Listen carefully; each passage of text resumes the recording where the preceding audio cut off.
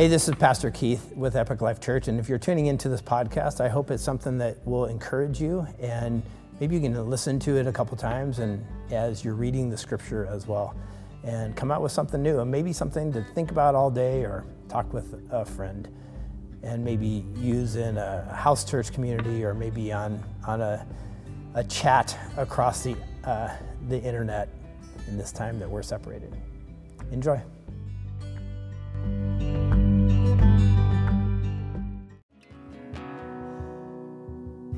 Father, it's so good to be in your presence, and we just depend so much on the knowledge of what you did on the cross for us, shedding your blood, giving us eternal life, so that we can walk in hope. We can walk with a confident hope.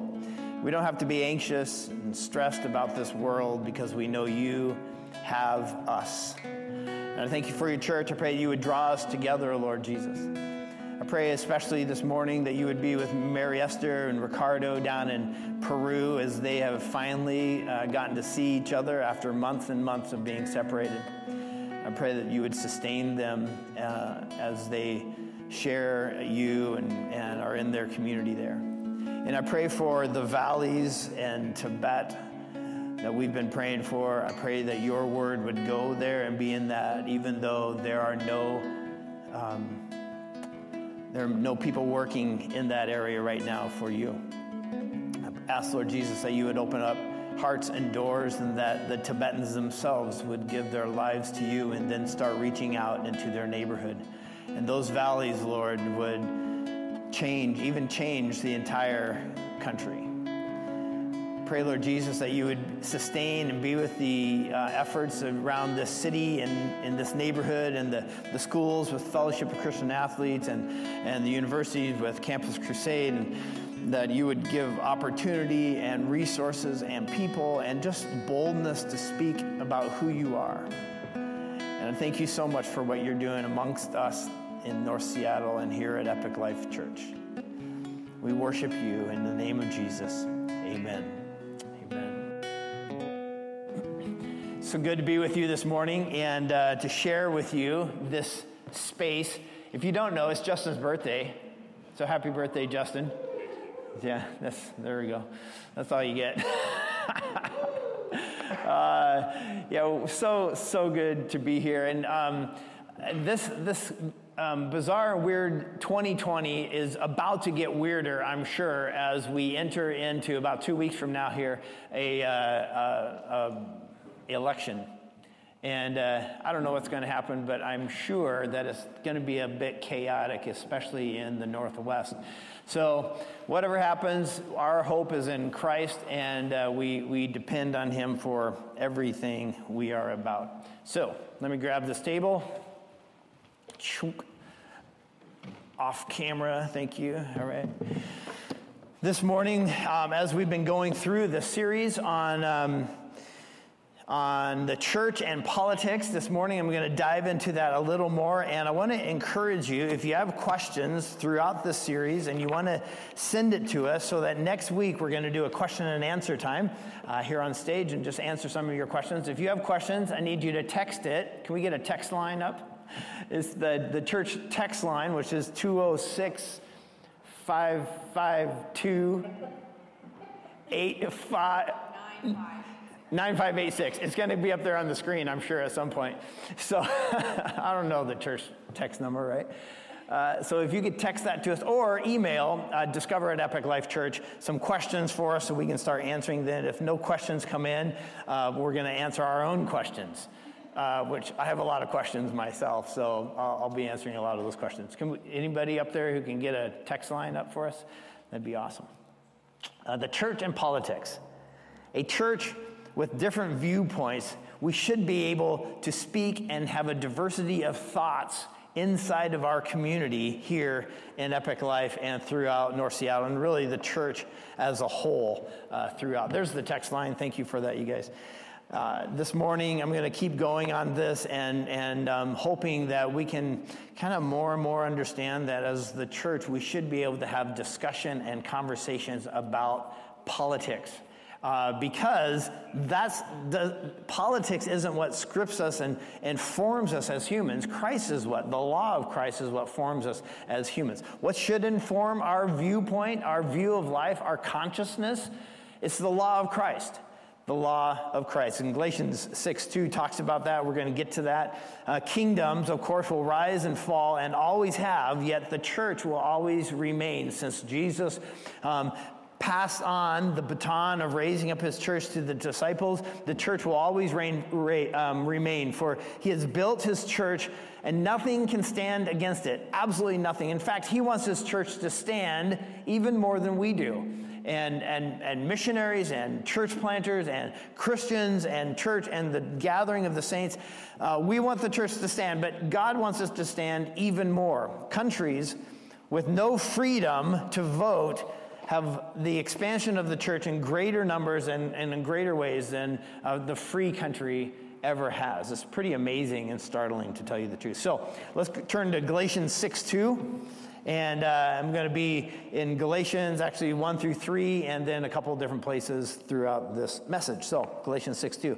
I want you to know how much I have agonized. That's not Galatians 6:2. That's Colossians. Sorry, we'll get there too. Galatians 6:2. There we go. 6:1-3. So, dear brothers and sisters, if any believer is overcome by sin, you who are godly should gently and humbly help that person back onto a right path. And be careful not to fall into the same temptations yourself. Share each other's burdens, and in this way obey the law of Christ. There it is, the law of Christ. If you think you are too important to help someone, you're only fooling yourself. You're not really that important. I love that with Paul. I'm sure he had a tongue in cheek, but at the same time he was thinking about a couple people. He's like, come on, you're not really that important. If you think you can't help someone else and you can't share the law of Christ, share someone else's burdens, you're really not that important. Please don't think higher of yourself. It's something that we do as humans. We pass on judgments and biases to other people all the time, don't we? We think to ourselves that other people are a certain way. It's really a fundamental attribute error is what it's called. Cognitive bias, right? We have this others do bad things because they are bad people. That's how we kind of think. It's a fundamental attribute error. Others do bad things because they are bad people. So a cognitive bias, anybody know what a cognitive bias is? Or a self-centered bias? This is really important for right now especially. A cognitive bias or a self-serving bias is attributing behavior of other people. As I look at other people, attributing your behavior, the behavior that you exhibit, to a character flaw. And when I'm looking at somebody else, my cognitive bias of you is like, you have a character flaw. You're acting this way, so you have a character flaw. But for myself, I would attributing behavior of myself to circumstances and the environment. So let me give you an example. Let's say I've asked one of you to finish a project for me. And I said, here's a project, get it finished, and it comes back late.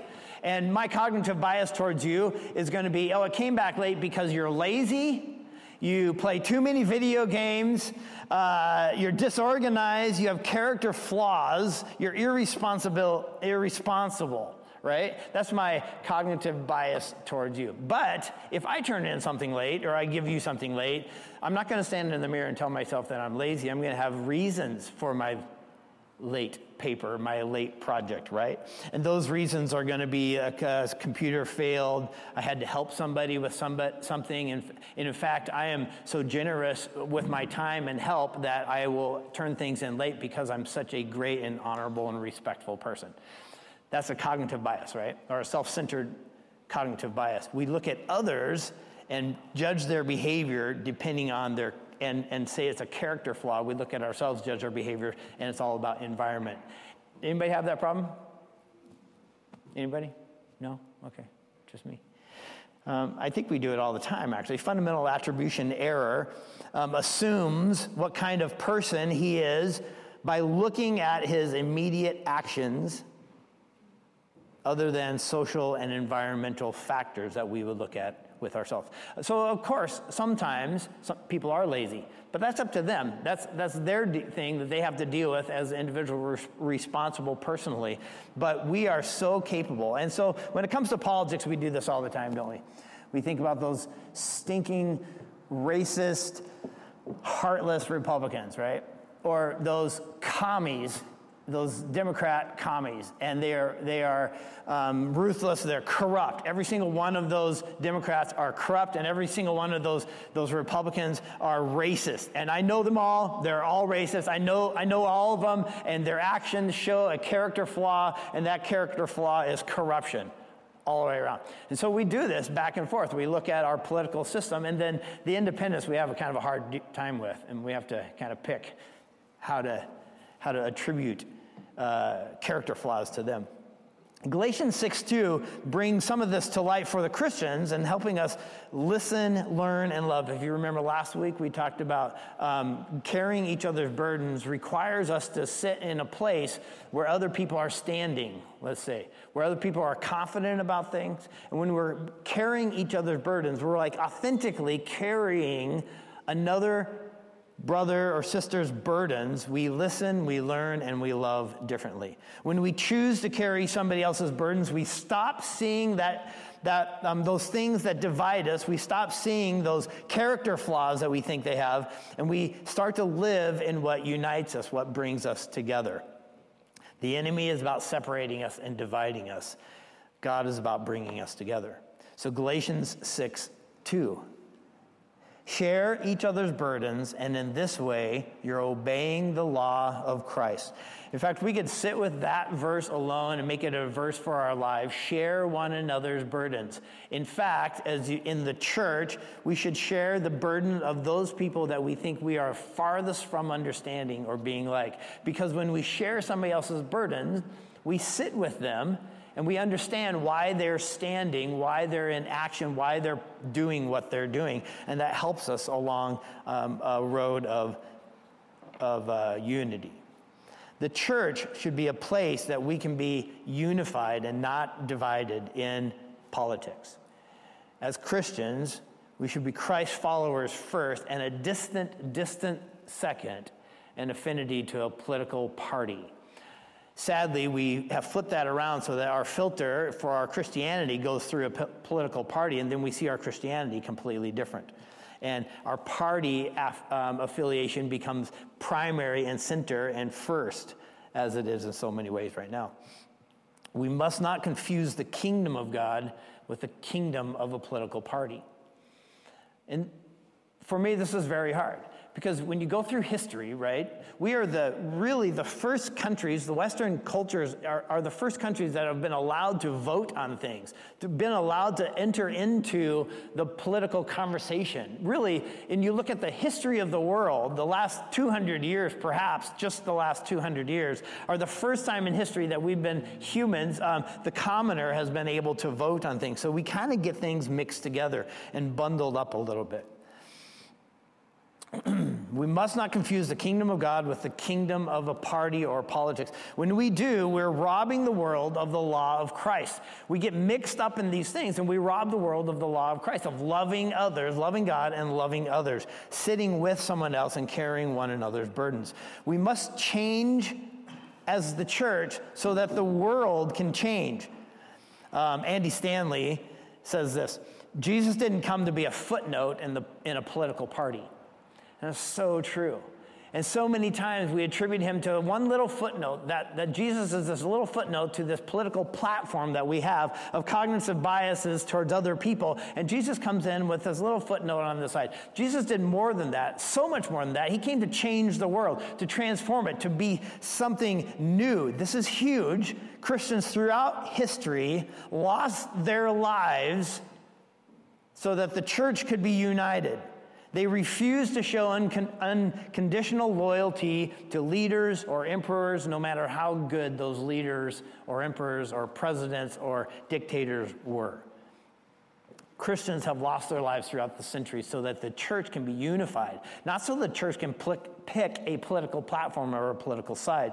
The church was threatening culture in the beginning. This is going to be really interesting as I talk about this, because I don't think we really understand what the church went through in the first century. We don't understand the gravity. The church was threatening culture in the first century, threatening Roman culture, not because of voting or taking sides. In fact, that's what the Jewish religious leaders were doing. They were voting and taking sides, voting and taking sides in the Roman Empire to kind of prop up their religious activity and their religion as a Jewish nation. The Jewish leaders were being paid and getting into the pockets of the Roman leaders, and all it did was lead to more laws and more legalism and more vitriol towards the church, actually. Throughout, the church was threatening culture through a new kind of unity, never before seen. Never before seen. Galatians 6:2, they were sitting with each other to understand each other. They were carrying one another's burdens. This church was upsetting the world. Acts 2:42, we see it immediately in what the church was doing. They were gathering together, sharing each other's burdens, sharing food, sharing property, sharing their wealth, and not just giving stuff away, but I've got to imagine as they were doing that in Acts 2:42 of sharing things, they were doing more than that. They were helping each other's businesses, they were helping each other's livelihood, they were helping each other's children. There was so much that they were doing. It was upending the culture at the time. The church was doing something brand new. A new kingdom was coming. And that new kingdom was inviting everyone in. So what was upsetting the culture? Was it because they were attacking the Roman leaders and the government? Not at all. In fact, Paul the only time he points to engaging with the Roman leaders was when he was a prisoner and in their courts and telling them about Christ. Not about politics, not about rules or regulation. So the kingdom was disruptive. This new kingdom invited everyone in. It was destroying classism. It was destroying separations and racism and prejudices and parties and platforms. It was disrupting the whole government system by sharing the burdens of one another.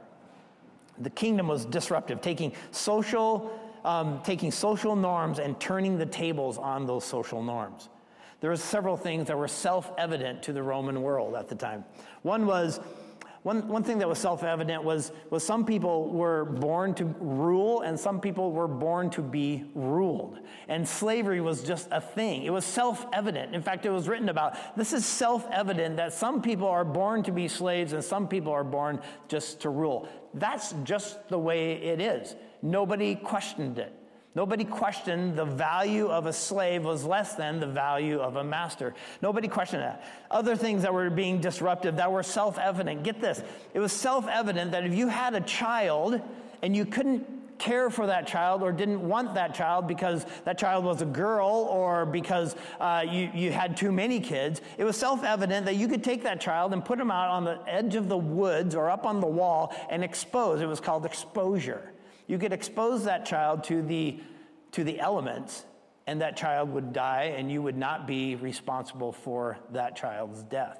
It was self-evident that that was okay, that the fates would decide if that child died or not. And of course, out on the edge of the wilderness, that's exactly what that child would do. But that was a self-evident truth in the empire at the time, that life wasn't that valuable. It was also a self-evident thing that there was classes. Different levels of people. A self-evident thing was gender roles. In a world where there was so much slavery, and actually anybody could be a slave. If I defaulted on my loan, the bank could come, the whoever I defaulted on the loan could come and take the money and my son into slavery. If I defaulted on paying something back, land or something, the bank, the landowner could come and take my land and my daughter. And everybody in the system of the Roman world could be a slave if you defaulted on a loan or you were the wrong person in the wrong time. And so the kingdom was disruptive. It was taking social norms and turning them upside down. And when you're talking about a world where anybody could be a slave, it put the gender roles at a whole different place, where women had no rights and they had no space no place in society except for perhaps a couple. If they're born into a very wealthy or high class, they might have a little bit more standing. But typically, mostly, the women of the world at the time had no standing in society. So Galatians 3, chapter 3, verse 28. Paul starts to describe this new church. Well, verse 26, for you are all children of God through faith in Christ. Galatians 3:26, you are all children of God through faith in Jesus Christ. He's talking about this all. This church is disrupting things. And all who have been united with Christ in baptism have put on Christ like putting on new clothes. Now, so get this. We read this passage, verse 28, and we read it like, well, duh. That makes sense. But when Paul was writing this, it didn't make sense because it was self-evident that there were separations and there was divisions in society. And so Paul's writing this, and people are hearing this for the very first time, and they're going, wait, what's going on here? There is no longer Jew or Gentile. Oh, pause. Wait a second. Do you mean Jews and Gentiles were the same? We're equal? We're on the same playing field? You know the Jews have been against us, Gentiles, for years and years and years, hundreds of years.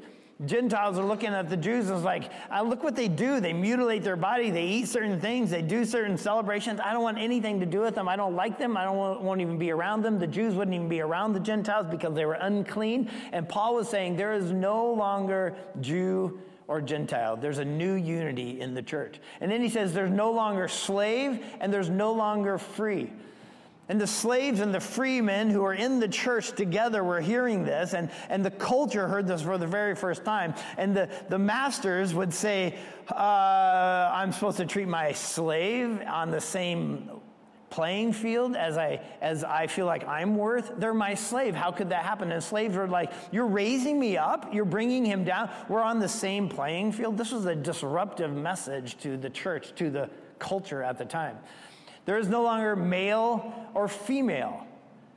And what he wasn't saying that there's no longer sexes of male and female, but he was saying they're equal now. They're on the same playing field. The ladies were being raised up to a same level as the men. There was a unity that was coming together that was incredibly beautiful. Male or female, the same dignity, the same place of standing, slave and free, the same place of standing, same place of dignity before God. In fact, 1 Peter says that women and men are equal heirs, joint heirs before God. The Greek word is really, really beautiful. Sankleronomos. Sankleronomos. It's this huge, long word that means you're equal heirs. And Peter, as he's talking about families, he's talking about husbands and wives, he reminds the husbands that we are to treat our wives like they're equal heirs, like they're on the same platform. There's something new going on here. I'm sure all the husbands were like, oh, wow, don't tell the women this, right? Of course, they couldn't read at the time, perhaps, and so somebody had to tell them. And luckily, it was Peter and Paul, both who were talking about family. Were also talking about the equal heirship of women, especially in a family. All one in Jesus Christ, a unity that was unbelievable and disrupting society, allowing the cognitive biases to be pushed aside more and more and more to come under a unity in the church. Jesus has introduced a new kingdom, one that wrecks the kingdom of earth. It's foolish for us as the church to be divided over earthly kingdoms. It's absolutely foolish. I'm not saying that we can't have different opinions, right? And different thoughts and passionate different opinions and different thoughts. That is really good, but it can't divide us. It can't make us into a separate people. We're the church. We're the congregation, the gathering of the church, of the people of God. So, There's a guy named Pliny the Younger. You guys ever heard of Pliny the Younger? He was a leader in the Roman Empire, and he happened to write a few things. And about 40 years after Paul died, after Peter died, the top guys of the church, right? These guys were the men who wrote, who taught, who traveled around and led the church, and they died. And 40 years later, there was the empire was still going, and come to find out, the church was still going. That it wasn't just based on these two apostles and perhaps John and others. And so along comes Pliny the Younger. And Pliny the Younger was a leader and a part of the Roman Empire at the time. And Nero is preaching that the gods are mad. Basically, crops were failing. The empire, the edge of the Roman Empire was shrinking, and he needed somebody to blame this on. So he ended up blaming it on the Christians. And he sent out edicts that said, round the Christians up. They're horrible people. They're doing horrible things. And even more, they're not sacrificing to the God. And because they're not sacrificing to the gods and sacrificing to Caesar himself, our kingdom is shrinking, and we're looking at a total implosion of the Roman Empire.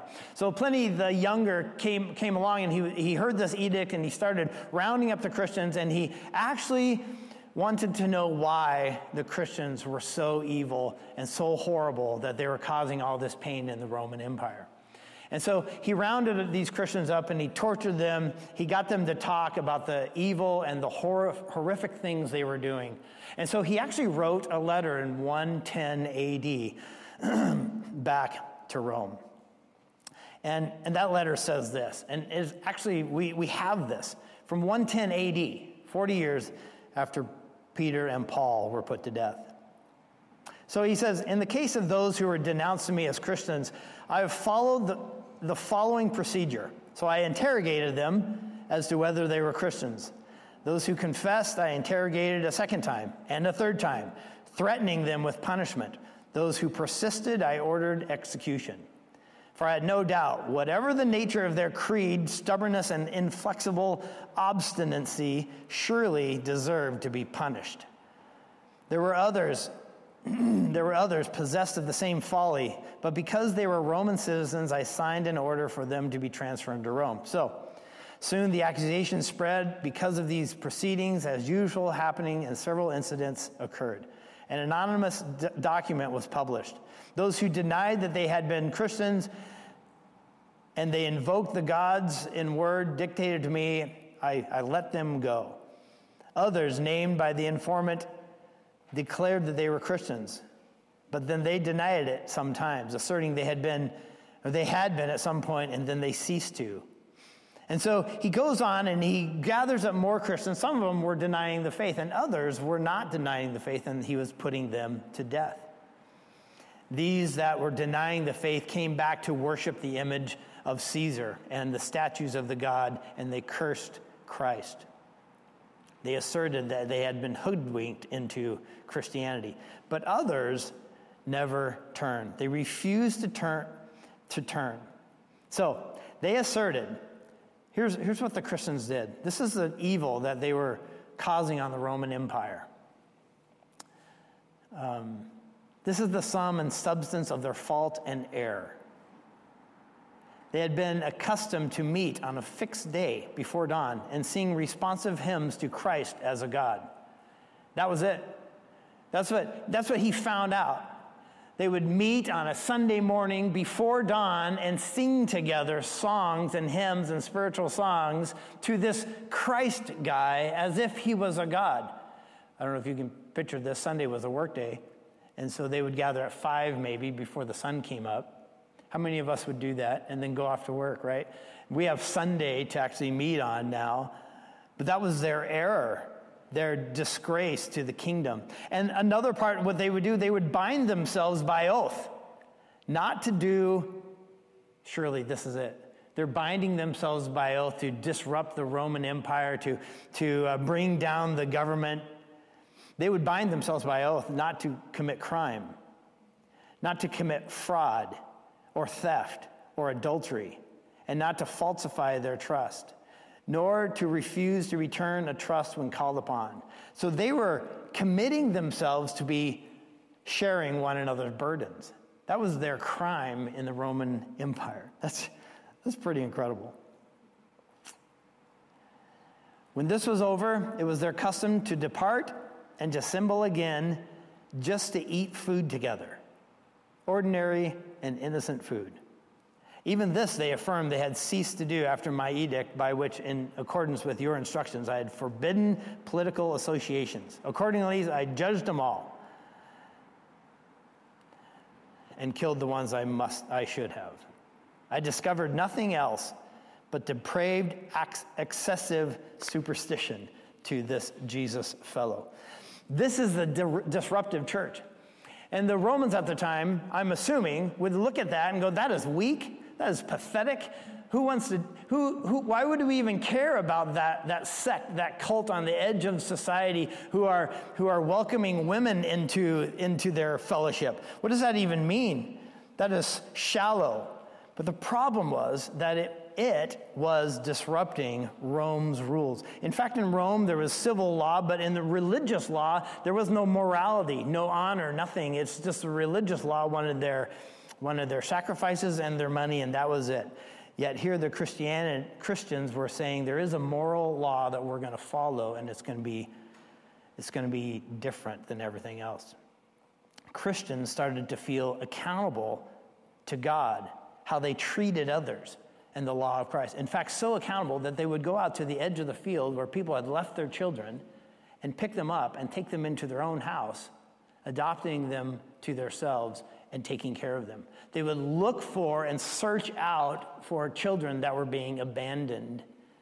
But that was self-evident. That's what we're supposed to do. And all of a sudden, a different law, the law of Christ, came to be. They went out and started taking care of slaves and started taking care of the disease and those were ill who people thought they could catch that like leprosy, and they started caring for people. They felt like they were accountable to God, how they were acting out the law of Christ. This seems silly, weak, worshiping a rabbi that had been crucified. I mean, he wasn't even a legendary God. It was a simple man. But it became appealing because the Spirit of God was amongst them and inside of them. They had dignity to slave. They gave dignity to women. They gave dignity to classes, different classes, lower classes. They brought the upper class and the lower classes together. They started to value life, and they started to value others. They started to value stuff like morality and honesty and keeping trust with others. They valued honor. They valued keeping their word. Jordan Peterson actually writes this about early Christianity. He says, Christianity achieved the well-nigh impossibility. The Christian doctrine elevated the individual soul, placing slave and master on the common and nobleman alike on the same metaphysical footing, rendering them equal before God and the law. The implicit, transcendent worth of each and every soul established itself against impossible odds. The impossible odds of a church just caring for one another, just being united, was disrupted to the Roman Empire. It started to change things. This became contagious. A small sect with pathetic rules, the pathetic rule of loving other people, became contagious, and it began to change the world. This church, this ecclesia, this unified gathering of Christian Christ followers changed the entire earth. Men and women, if we are divided over the political world, we run the risk of being divided over very important issues, being divided over the law of Christ. We believe a cognitive bias about others not bringing ideas together for the greater good. You're blinded when you can't understand why other Christians believe a certain political view, and the enemy wants you to be blinded. The enemy wants us to put a cognitive bias on other people and calling them names, labeling pejoratives towards people who have other ideas and thoughts and political bents. The enemy wants us to be blinded with that. You're blinded when you can't understand why they have a political view. The enemy offers only half-truths to divide us. We must bring the two extremes together in the ecclesia, the church, and we must talk. We must, in fact, this should be the safest place to talk about any politics, because politics are secondary to the law of Christ. The church must be the place where conversation happens, and unity is the force that happens with. I think it's in Luke 16 perhaps, where Jesus is talking about the new kingdom of God, and that people are forcing themselves into it, forcing this new thing, this new identity, forcing it. This identity of unity changes the world. We have been identified for purpose as Epic Life Church, and the church has been identified for a new purpose. Perhaps in this season of division, we've been identified for unity. Galatians 6:2, carry each other's burdens. Can you think of a personal time when you actually are carrying another person's burden? Well, you can think about that physically, right? Somebody's got a box, you see that a lot, and it's super, super heavy, and you go and help them carry that and walk with them. That is a form of that. But even more, there's a deeper burden that we carry. Right now, there's probably a burden of anxiety, a burden of not understanding, a burden of labeling others things that we can come along and understand. Why are you so adamant and passionate about this? Let me understand. Let me sit with you. Let me carry your burden. Because when we understand each other, when we sit with each other, we understand why they're standing and are passionate about something else. There is a unique opportunity before the church right now, a huge, unique opportunity. And that is unity. Where in a world that's divided, for us to be unified is something incredibly, incredibly beautiful. But the enemy wants to tear us apart, doesn't he? So how does he tear us apart? He gets us to believe certain things, and then we separate ourselves from the community of believers because of things that we think we believe are truth, right? Instead of walking alongside somebody and say, why did you say that? Why did you do that? What's happening in your own life? What's going on? One reason I love marriage counseling is, I don't know, I love it, I hate it. I might hate it more than I love it. But just because it's so hard. But one thing I love about it is understanding why people act the way they do.